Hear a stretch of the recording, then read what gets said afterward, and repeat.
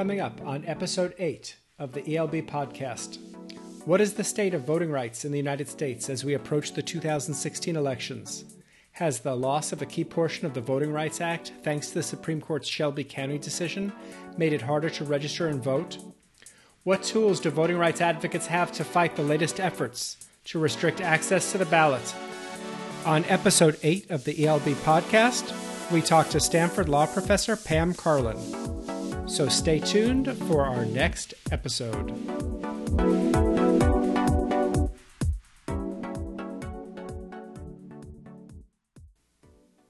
Welcome to episode 8 of the ELB podcast. I'm Rick Hasson of UC Irvine School of Law and the Election Law blog. I'm joined today by Professor Pam Karlan, who is the Kenneth and Harlan Montgomery Professor of Public Interest Law and the co-director of the Supreme Court Litigation Clinic at Stanford Law School. She recently finished a stint as Deputy Assistant Attorney General for the Civil Rights Division at the Department of Justice, where she focused on voting rights. Pam is one of the country's leading academics and practitioners in the area of voting rights. Welcome to the podcast, Pam. Thanks for coming in. Thanks for having me. So, you've had experience in the Justice Department, in academia, and I know you're speaking now for yourself and not for the Department of Justice. I want to make that very clear.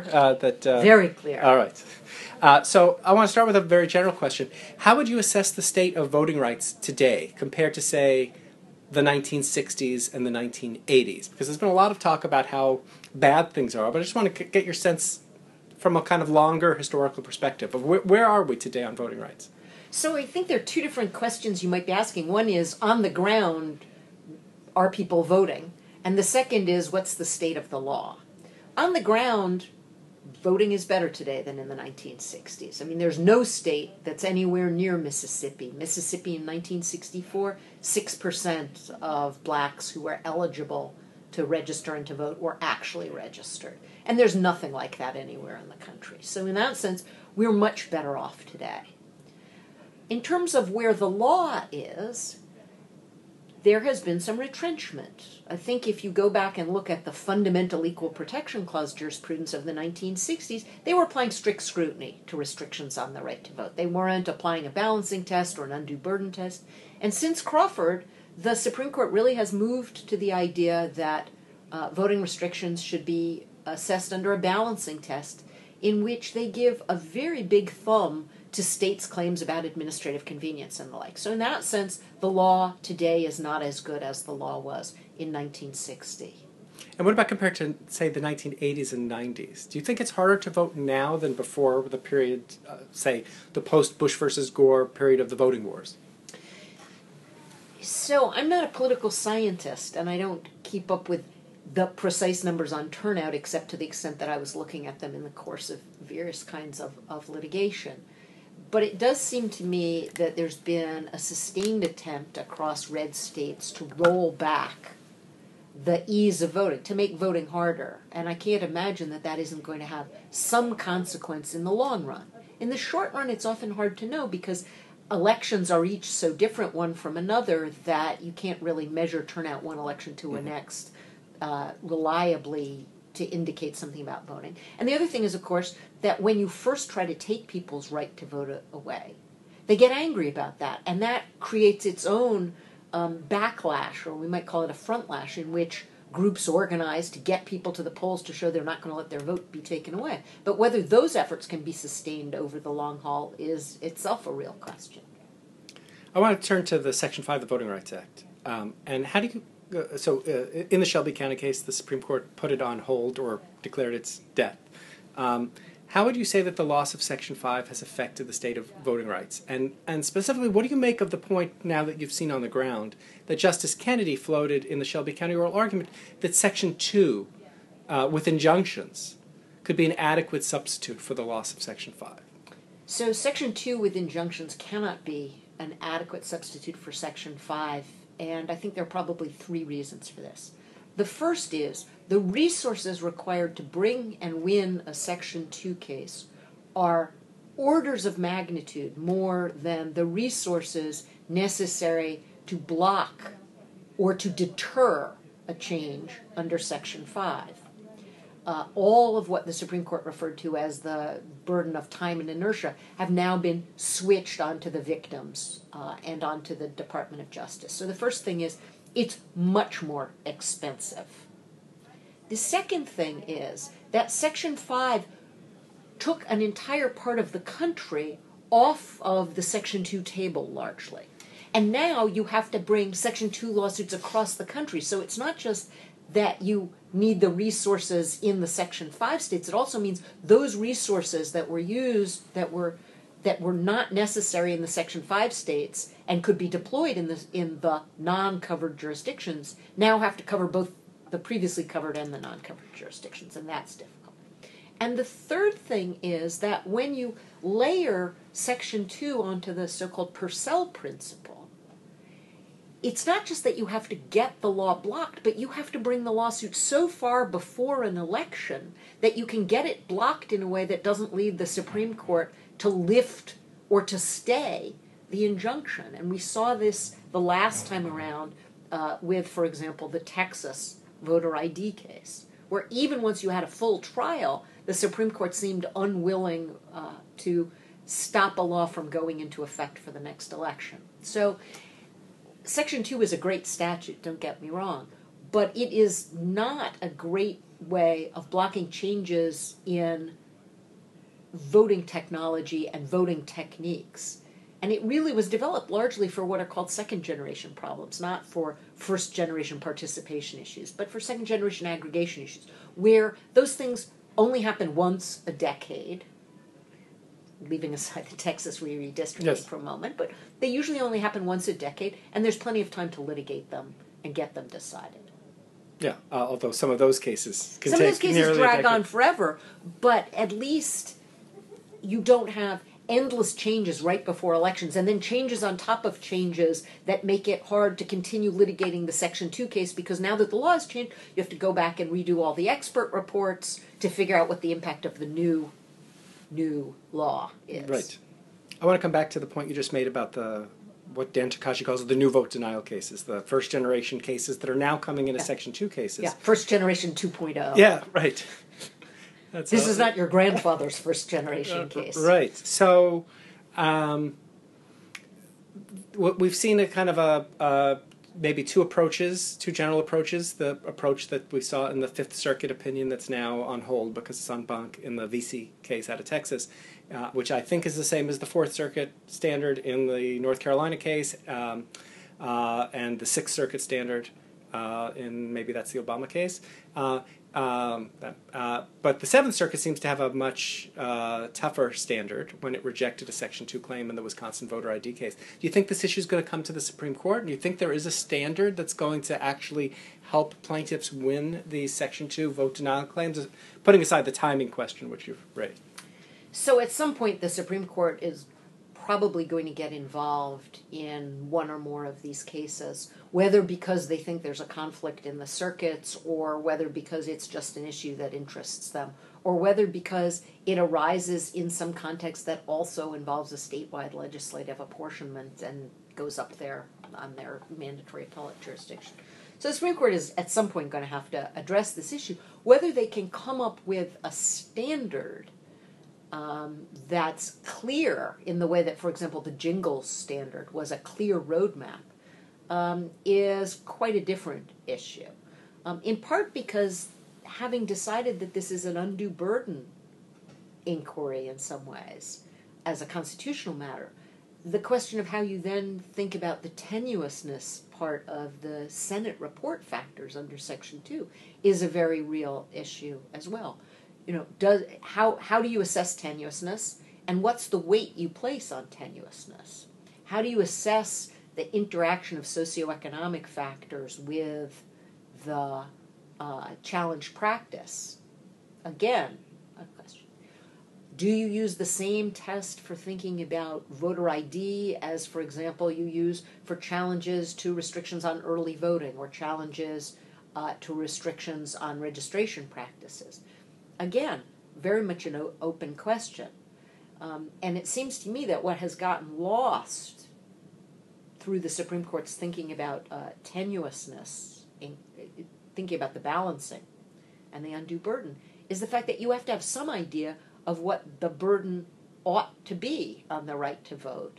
And until voting rights advocates manage to persuade the Supreme Court that voting really is a fundamental right and that the burdens should be assessed by asking, is this actually the state's motivation?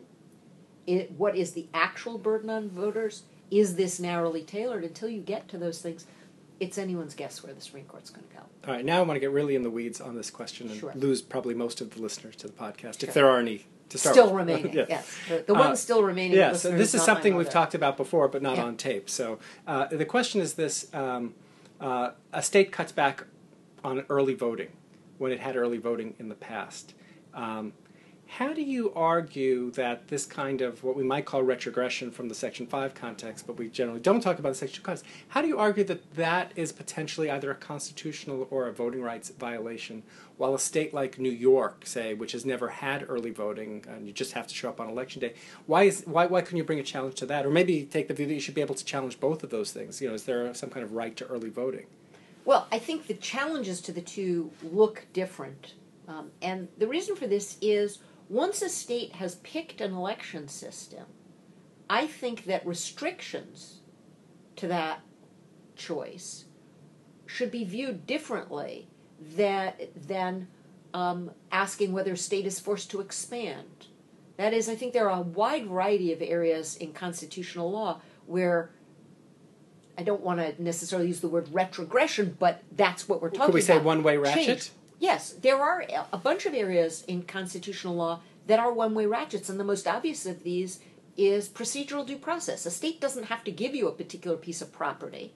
For example, they don't have to hire you into a particular state job, let's say. But once you are given that piece of property, the state needs to give you due process, which we measure under the Matthews against Eldridge test with regard to, in part, the importance of the piece of property before they take it away.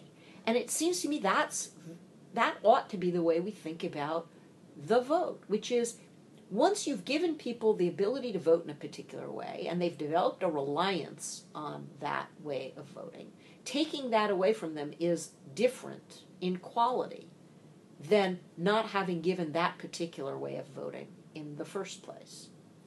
So while I think it is possible to challenge, for example, a state's decision to have an overall election scheme that's extraordinarily restrictive, that challenge is a little more difficult, and the state may have more arguments as to why its election system makes sense than a state that has been giving people the right to vote in a way that's convenient and easy for them, and then says, we're taking it away. I think they do need to justify that, and I don't think it is importing Section 5 into either Section 2 or the Constitution to say, we've always looked at a state's voting rights laws in context, and one of the contexts is the kind of law you had before. So one of the responses I've heard from Republicans to this argument, or arguments like this, is so Democrats can expand the rules for make it easier for people to register and vote, and then if Republicans want to come in and they have a different policy choice, they're hamstrung, and so that this is really viewing the law in this way is actually helping Democrats achieve what they want to achieve, where there's room to have different policy choices on these questions. Well, I understand why Republicans might think that. It does seem to me, again, though, that treating this as an argument of symmetry misunderstands the nature of the right to vote, which is, I think it is very hard to make an argument that we ought to make it more difficult for qualified voters to vote unless you can put something on the other side of the balance. And the policy on the other side of the balance cannot be, I think, consistent with the Supreme Court's decision in Carrington against Rash or its decision in Dunn against Blumstein, cannot be that by making it more difficult, you fence out voters who will vote a particular way in the election. I think that violates the First Amendment. And so an argument that says, well, our policy would be to make it more difficult to vote because, after all, we'd prefer to see a different electorate showing up at the polls, is an impermissible argument as long as the difference in the electorate is about citizens who are of voting age, who are residents of the jurisdiction. So we've talked about Section 2 and Section 5. We haven't talked about Section 3. And Section 3, the bail-in provision. Bail-in, yes. So this is a provision that will allow a court, once a court finds intentional discrimination, to determine that preclearance could apply to a jurisdiction for up to 10 years for either all or part of their voting changes. The DOJ is pursuing this in Texas and North Carolina. Do you think that this, if it's successful in either of those places, is going to be a likely strategy that would continue, assuming, for example, that there's a Democratic administration that comes in after Obama? Well, it is a very costly strategy because of two things. One is you have to prove intentional discrimination, and as Congress said in the legislative history to the 1982 amendments that removed the intent requirement from proving liability under Section 2, judges are reluctant to brand public officials intentional discriminators. So it's costly and difficult to bring and to win one of those cases. And then the question whether a judge, even if he finds intentional discrimination or she finds intentional discrimination, will decide to order preclearance raises its own set of issues. So that while I think it is part of the statute that ought to be enforced, it's not a substitute for a coverage formula. And so turning to that, do you think there's any prospect for a legislative solution? Certainly not in this Congress. Not in this Congress. We'll have to see what happens after the 2016 elections. Yeah, this Congress is not interested in a real solution to voting rights issues because right now it's such a partisan issue. I want to finish with a couple of questions about 2016. Sure. First, what are you looking forward to is the wrong term. What are you expecting in terms of the kinds of issues that are going to percolate in the courts, maybe end up in the Supreme Court over the next year or so? Well, there are going to be a bunch of shifts in voting laws in a bunch of states. If the Democrats come back in a particular state, or it's a Democratic battleground state, you can expect to see legislative changes that will make it easier to vote. I think in a bunch of Republican or Republican-leaning states where the Republicans are in control, and it's a battleground state, you'll see some attempts to make it more difficult for people to vote. And those will get litigated. I mean, each of the campaigns will be in there litigating up a storm.